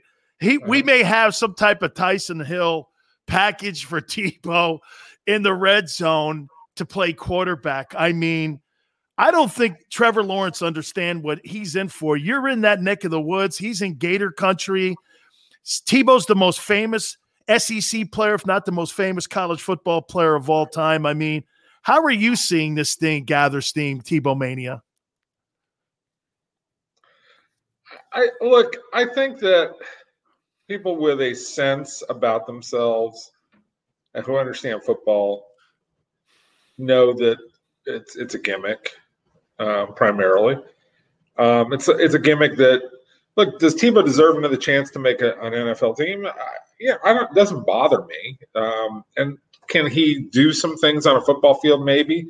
Sure, as a fullback, as a red zone quarterback, sure, I get that. Guy you want to put in and have run a short yardage. I mean, would I rather have him run a short yardage player than Trevor Lawrence? Yeah, probably. I mean, to be quite frank about it, because I don't want to use up Trevor Lawrence's body running short yardage plays. Okay, there's nothing really wrong with that, but don't kid yourself. I mean, like they took Trevor Lawrence with the number 1 overall pick. People are in love with Trevor Lawrence in Jacksonville overwhelmingly because they see him as the golden child. And they all understand that this organization is going to go as far as he can take them. So I don't think there's anybody out there who, except for the most devout, and that's a critical word to use here, the most devout Tebow fans, there's nobody here who's sitting here saying, oh, Tebow's going to beat him out for quarterback. That's just not happening. It's really not. He's not a quarterback. He may be a short yardage player, but he is not a quarterback. How about we go up to a place that there's really a conflict going on here? Now you got the wide receivers not showing up to OTAs. And I tell people, look, you're not playing the game on Sunday.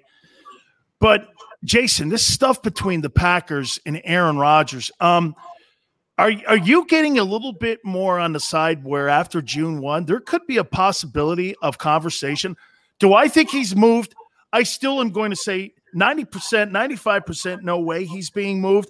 But before I was 99% sure he wasn't being moved. Now I'm 95% that there could be some conversation. How do you see this thing?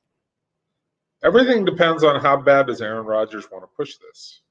Because ultimately, and you know this. That's right. It's on him. Star players determine what happens to this. And this is not a recent phenomenon, okay? We can go back to Wilt Chamberlain in the late 1960s, where he said, I'm going to go play for the Los Angeles Lakers. And everybody's like, "Wait, but you play for it?" No. I'm going to go play for the Lakers. That's what I've decided I want to do. Now you're going to go do this because that's what I'm deciding you're going to do, right? So for 50-something years, star players have determined where they want to go and what they will do if they're willing to do whatever it takes to do that. So if Aaron Rodgers wants to nuke the organization, he can. The only problem is there's going to be blowback on him, right? Like there's going to be fallout, and he's going to have to feel some of the fallout, and it's going to define a lot of his career, right? And so he's trying to do this very politely, but it's the same thing with Deshaun Watson and Julio Jones. This week just proved it. It's like, I'm out of here. Okay, It's done, right? It's done. Now, it's a little easier because he's a wide receiver, and they'd already talked about whether they were going to trade him. So the path had been paved already. Aaron Rodgers, it's a lot more difficult, the Hall of Fame quarterback, all those kinds of things. But if Aaron Rodgers comes out and says, I can never be in the same building with Brian Gutekunst ever again. I do not trust the man. I will never play for him again. That's it. Then one of two things is going to happen. Either one, he's going to be out, or two, Brian Gutekunst is going to be out. And I always like to say it's a lot easier to find a GM than it is to find a quarterback. Especially like that. Well, let me throw this at you, though, Jace.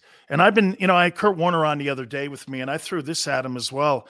The old school way that Green Bay operates, because there's no owner, it's a board of directors. You have Mark Murphy running it. I mean, the relationship that they had with Favre ended miserably.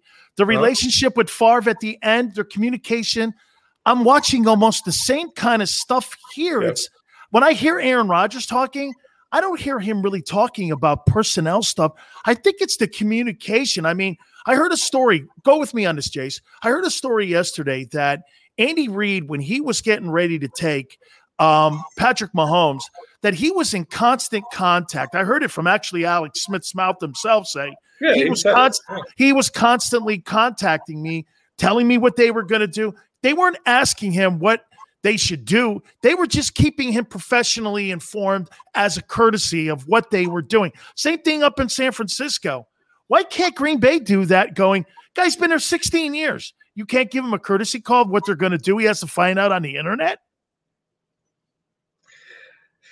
This is where things get bad. And again, it goes back forever. I mean, you're holding the book about Elway, right? Dan Reeves thought about trading him to the Washington Redskins. Never told him. He found out from Ernest Biner while playing blackjack in a casino in South Lake Tahoe during summertime. He was totally blindsided that they thought about trading him. When they decided to take Tommy Maddox, you remember that one, right? 1992, I think it was. Yeah. 1992 draft. Every indication up to that time was they were going to take Carl Pickens. They were finally going to give him a number one receiver who was, lights out, awesome player. He believed Carl Pickens, and Carl Pickens was on the board, and they took Tommy Maddox. And that was the end of it between him and Reeves. That was it. They had no relationship. I mean, they didn't have much of a relationship before that. Okay. But that, ended it. It was over. And Reeves got fired, after the following season because Bolin looked at it and says, man, I can't find another Elway, but I can find another coach. And he did. He eventually did. So, they're guys who set the tone for your organization. I know there are a lot of fans out there like, well, it's the business of the team to do this. No. You ask the quarterback and you ask special players like that to do things above and beyond to run your organization. The quarterback on any team is like a CEO of any other organization, okay? Because he's the guy that everybody's looking at going, can you solve this problem? Everybody's looking at you to make a play. Everybody's looking at you to set the tone of leadership. They look at the quarterback more than they look at the coach. Okay, Jimmy Johnson was a powerful person, but Troy Aikman was more important. Don't kid yourself, right? Everybody's looking at Troy as going, you're going to make a play at the right time? At the critical time we need you? Yeah, you're going to make a play. He's the guy, right? So, the quarterback's more important. So keep the guy in the loop. Treat him like management, which, especially after the amount of time that a guy like Aaron Rodgers has put in. Jason, you'll have to give me some insight on this one here because I don't remember. Maybe I just don't remember the number ever being released this fast when it came to what the cap is going to be in 2022. I think I heard 208.2. It's at 182 something now. I think you're trying to help set up free agency for 3 years. And has that number ever been released this early? No. It's not because. But they're starting to get the full returns on what they lost the previous year, right? So you're trying to smooth out what the growth in the cap is supposed to be so that, okay we're going to make it here so that we can handle some of the losses this year, and then we'll handle some of the losses the following year. Is that because of the new CBA when they have deferred money in that, so that now, because as that thing gets kicked in this coming year here, that they're going to be able to say like they did in Los Angeles, Gurley still owed $25 million, but with the cap going up to 208, we've deferred that money out. Here's where you're going to be working. Is this still a projection, or is that going to be the actual hard number? It's a projection. What it is it's the highest it can be. Okay. This is the highest. It's a 182. It's going to go to here. This is the highest it can be, and that's a big jump. Yeah. But it's also because they went way down this year, right? Like they were at 198, they went to 182. Like people aren't following along with the whole progression, okay? And let me just say this, the number is not nearly as high as what everybody thought it was going to be. There are a lot of people who thought they were going to go from like 200 million this year. This is pre-pandemic, right? Oh, yeah. When they thought about what the new numbers were going to be, they thought they were going to go from like $200 million this year to like 240 million, right? Like there was going to be this astronomical jump in the cap. There's still a pretty big jump in the cap. It's just, I think they're adjusting to what the losses are over time instead of trying to take it all at one time. Okay. Kickers are not football players, but Adam Vinatieri retired, and I don't know. Okay, whatever. He's the all-time leading scorer. Great. Hey, he's one of your people. I know he's a Paisan, so it's hard for me to trash the guy. But, he sits around on the sidelines drinking Mai Tais with an umbrella. I don't know. Anyway, is he a first ballot Hall of Famer? Yes. Oh, my. You're going to put your name down on a kicker over a wide receiver or say over Devin Hester. All right, wait. I mean, let me preface it by saying this. Or Steve Tasker we had on yesterday. Steve Tasker's not a Hall of Famer. Stop it. Oh God! I'm so Great. tired of that argument. I'm just By the way, folks, he's a Hall of Fame voter. Steve Tasker's a great guy. He's a great guy. He's not a Hall of Fame. But he's not getting your vote. No, he's not getting my vote. He was not a full-time player. He played 15 downs and he played them very well. Don't get me wrong. How about Devin? Hester, close, but there's a difference there. That guy scored touchdowns. He did. Yeah. And look, Tasker gave. If you were to say the hall of guys who gave every bit of everything that they possibly could and played with honor and integrity and gave everything to the game, okay, I'm voting for Steve Tasker. Okay, but he's a part-time player. He's not. Okay, fair enough. What about Vinatieri? First ballot? Vinatieri, because there's a difference when you're on stage like that, to have to make pressure field goals and to play like that and to be part of the games that he was part of. This is not just one or two big kicks. Oh, no. He's won 3 Super Bowls. He personally was put in position to win games, and he did. Right. And that's a big stage to be on. Now, I would always argue that I think Sebastian Janikowski was actually a better kicker. Okay, when you talk about the physical skill of kicking, because if you go back to the Snow Bowl game, the Tuck Rule game, and if you ever go back, people should look at Sebastian Janikowski kicking in that conditions. And you're like, Vinatieri makes this one of these kicks, he makes it, but it like barely gets over and just kind of wobbles through. And this, like, if you go back and you look at Janikowski kicking that, he's just like, boom, thanks. I know. Okay, bye. Boom, thanks. Because it's like, I'm back in Poland and it's all good. I like, because that's where he was from. That's where he grew up. He grew up in Poland. I get it. In the snow. Like, it was all good. It was great. Okay. So as a physical act of athleticism, Janikowski was a better kicker. But as a career stamping moments and being there on the big stage and all those things, like, you can't do any more than Vinatieri did. You just can't. So answer the question. Is he getting your first ballot Hall of Fame vote? Some of it depends on who else is on the ballot. Okay. All right. So because you only get 5, right? Right. So, I mean, if you got Peyton Manning and Charles Woodson again and this guy and this guy and this guy, yeah, then, okay, it gets a little tougher, right? Right. But I would say, without knowing that, like, I can't remember everybody who's retired after this season. Breeze is going in. Yeah. And Breeze is going in ahead of Vinatieri. Oh, absolutely. Yeah, right. Absolutely. No question about it. Like, let's just move, right? Like, let's go. I can't remember who else. I don't think there's anybody else of that ilk who's retired this year. But Breeze goes in over Vinatieri in a heartbeat.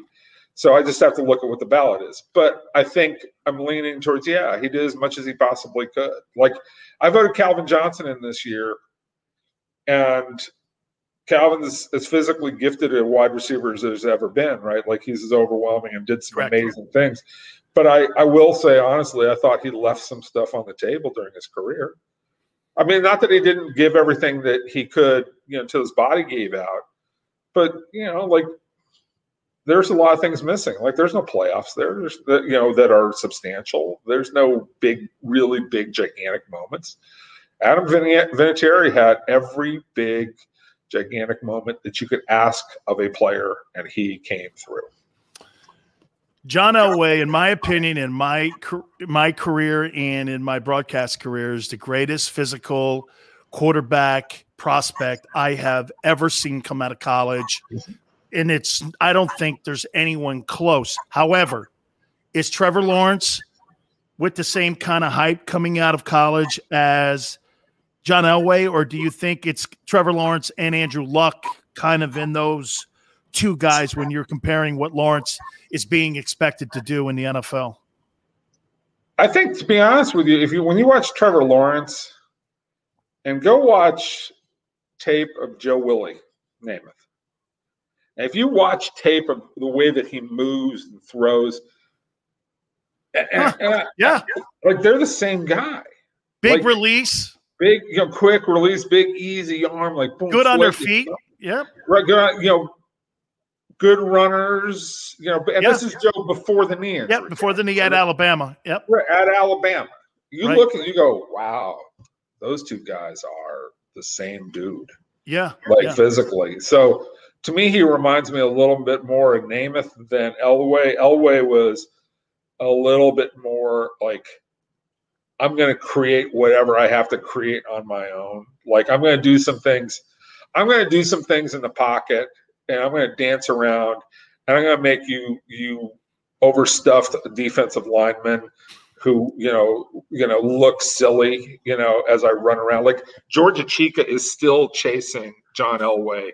Georgia Chica from USC is still chasing Elway in that game at Stanford. He's still running after him. That play lasted like 5 minutes, and Chica chased him twice, and he spun around him twice. Chica's still trying to get him. So, like, Elway did those kinds of things. To me, Lawrence does it's a little more traditional looking, but it's fabulous. So, I don't know. Is there a huge difference between those two things? No. I mean, Lawrence is fantastic to watch. I just hope that they assemble enough talent around him to overcome the fact that, look, I don't really think that Urban knows exactly what he's doing in the NFL. But when you have a quarterback who's that good and you pick out talent, sometimes it doesn't matter. Like, just don't pick out enough talent and get out of the way. And those guys will make plays for you, right? Like, that may be enough. Okay, so when you write the next book about me, I got the name of the book. It's called The Big Goomba. Okay. Oh, yeah, I know what the title is. The Big Goomba Who Survived. A life of survival. That's what you want. The Big Goomba Who Trips Over Himself. And almost ended up in a suitcase. Actually, 2 suitcases. But we're not going to talk about that. We're not going to. Hey, no. And you know what, too? And by the way, too, you know what? We could always throw the commissioner under the bus with that, too. But we'll leave it there right now, okay? We're going to say that's enough. We're good. Hey, we're brothers. Okay, Jace, thank you so much, brother. Love you, man. Anytime, dude. Be good. You got it, man. Jason Cole, Hall of Fame voter. Wow. Said he's not voting for Steve Tasker for the Hall of Fame. Pretty crazy. We'll take a brief time out. You keep it here on the National Football Show. The savoring taste of a good bag of beef jerky is so enjoyable at any time of the day, as long as you can find it. Here's what we suggest. Pure Bull Beef Jerky is our answer, and soon it will be yours. Locally produced in the Philadelphia region, this high-quality, healthy protein snack is easy to secure. Go to steersnacks.com, and you'll see hot garlic, tropical heat, Pure Bull dry rub, and our favorite, Huck and Fod. What's that? Huck and Fod. Go now to steersnacks.com.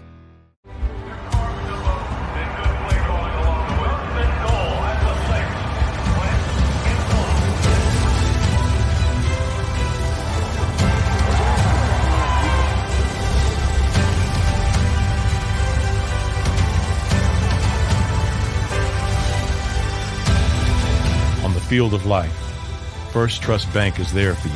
Champions on 3. 1, 2, 3. Because Philadelphia dreams deserve a Philadelphia bank. The International Brotherhood of Electrical Workers, Local Union 98, is a proud sponsor of The Labor Show with J. Doc and Krause every Saturday night from 6 till 8 p.m. IBEW Local 98's highly trained and superbly skilled electricians are the best in the business, setting the highest safety standards in the electrical industry. So when you're planning your next industrial, commercial, or residential project, choose an IBEW Local 98 union contractor. Learn more at ibew98.org. The future waits for no one, so we refuse to wait for it. We're not just pilots and engineers. We are pioneers. Today, battles are waged in nanoseconds, and planes are piloted from the other side of the world. We turn night into day and fly missions in space. The future's not coming. It's already here. This is the future. Join us and be the future. Welcome to the Wildwoods, the perfect place where you can safely do everything or nothing at all. Catch a wave, take a nap, go for a drive, grab a bite. It's your vacation, and we're doing everything we can to make it a safe one. The Wildwoods. Your vacation, your way.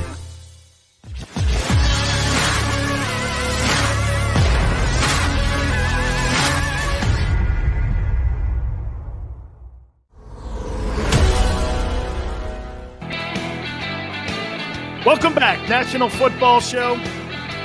Here on the Jacob Media Channel, your boy Dan Sileo. Oh, that was interesting. So did Jason Cole, who is the Pro Football Hall of Fame voter from Bleacher Report, did he change my attitude a little bit on Adam Vinatieri getting into the Hall of Fame? I think he's right on one thing. It's going to depend on who's on the ballot. I'm not going to put a kicker ahead of a guy who's put up enormous numbers at wide receiver, running back, or as a dominant player at a position on the defensive side of the football over a kicker. I'm just not. It really is going to depend on who's on the ballot. Now, do I believe when you leave the game and you're the all-time leading scorer and you have dominated your respected position in the NFL, I think you always have to have that conversation. And like Jason said, he was put on the main stage numerous times where he had to come through and win football games. I mean, this guy's – I mean, how about this? Let's – you go back and you look at Jan Stenerud's resume. Jan was on that Super Bowl team with the Chiefs back in the day that won a Super Bowl. He's a foreign player. I'm not sure that played anything into the conversation. But he is a guy that was the first special teams guy to get into the Pro Football Hall of Fame. And he did have a Super Bowl on his resume. He's an old AFL guy. There was part of that with the history of the league, and you're trying to tie the old AFL and the NFL. Those, you can make a story. And that's pretty much when you're being – here, let me just help you out here on what – and I'll give you a little bit behind the curtain. Jason Cole, every time we get close to getting Hall of Fame time and it gets down to the final cut line, Jason, Rick Gosselin, a bunch of people that are on that committee will ask me, what 5 guys would you pick from this particular list if you had to pick 5 guys for the Hall of Fame? And I would put my 5 guys.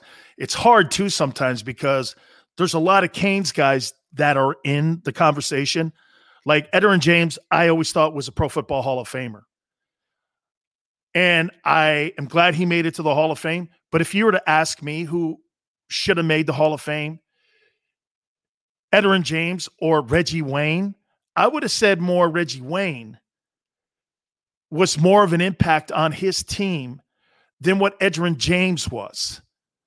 I mean, and more significant in the numbers that he put. By the way, I'm saying they're both Hall of Fame guys. But again, I had to be fair. And Edgerin's going in this year. So good for him. And of course, I love the fact because it represents our school. We've had so many guys over the last 10 years, 20 years go into the Hall of Fame from our program, from my era and a little bit after my era now. Is Vince Wilfork going to be a Hall of Fame candidate? Absolutely. Devin Hester, like Jason said, it's going to be a close call, but he probably gets in eventually. Reggie Wayne, could Clinton Portis, Andre Johnson, okay? Like I said with Vince Wilfork's going to get into the Pro Football Hall of Fame.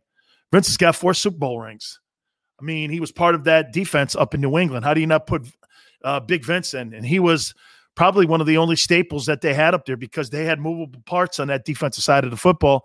But Big Vince was always – I think Vince may have 3. If I had to look back at that, Vince has 3, but you got to look at something else. Vince has got 3 Super Bowls. He's got 2 national championships too, and numerous Pro Bowls. And he was a significant part on that defense. Will he be – see, look, when I look at Vince, when you see Fletcher Cox at Philadelphia, you think Fletcher Cox is a better player than Vince? I don't know. I think they're compatible.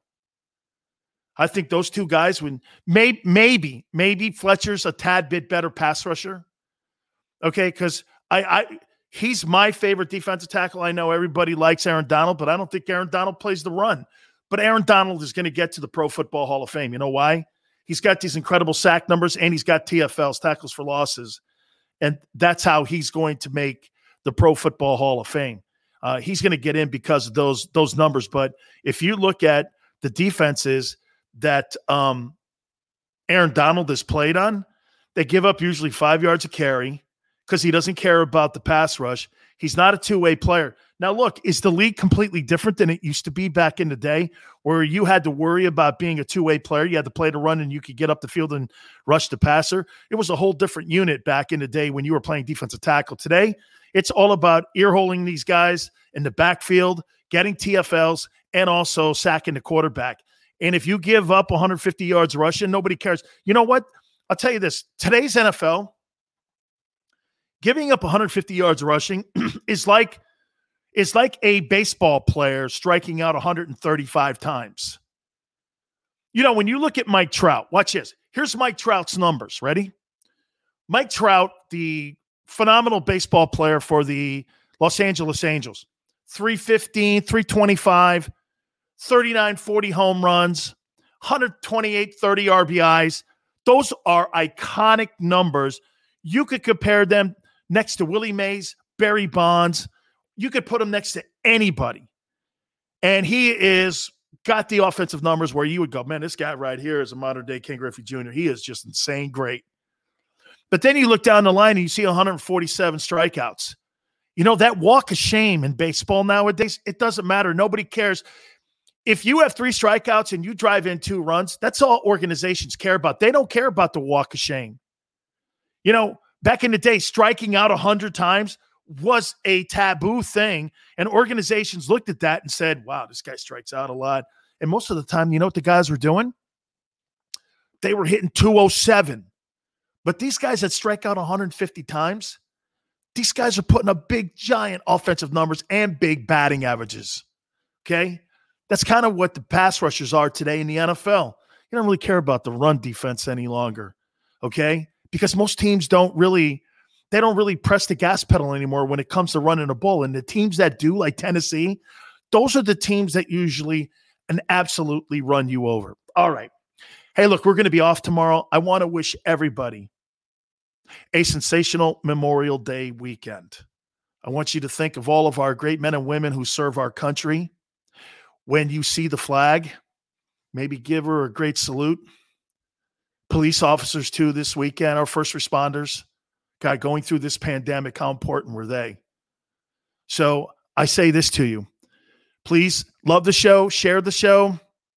Go back and watch some of it over the weekend if you missed any of it on the Jacob Media channel. And we can't wait to talk with you on Monday, 4 to 6. And we say this to you. God bless America. At Parker, our purpose is simple. We want to make the world a better place by working more efficiently, by using more sustainable practices, by developing better technologies. We keep moving forward. With each new idea, innovation, and partnership, we're one step closer to fulfilling our purpose every single day. To find out more, visit parker.com/purpose. Parker, engineering your success. Wilson, you sent the game-winning email at the buzzer, avoiding a 4:55 meeting on everyone's calendar. How did you do it? I got a huge assist from Grammarly, an AI writing partner that helped me make my point. And it works everywhere I write. Summarizing a doc only took one click. When everyone uses Grammarly, everything just makes sense. Go to Grammarly.com/podcast to download it for free. That's Grammarly.com/podcast. Easier said, done.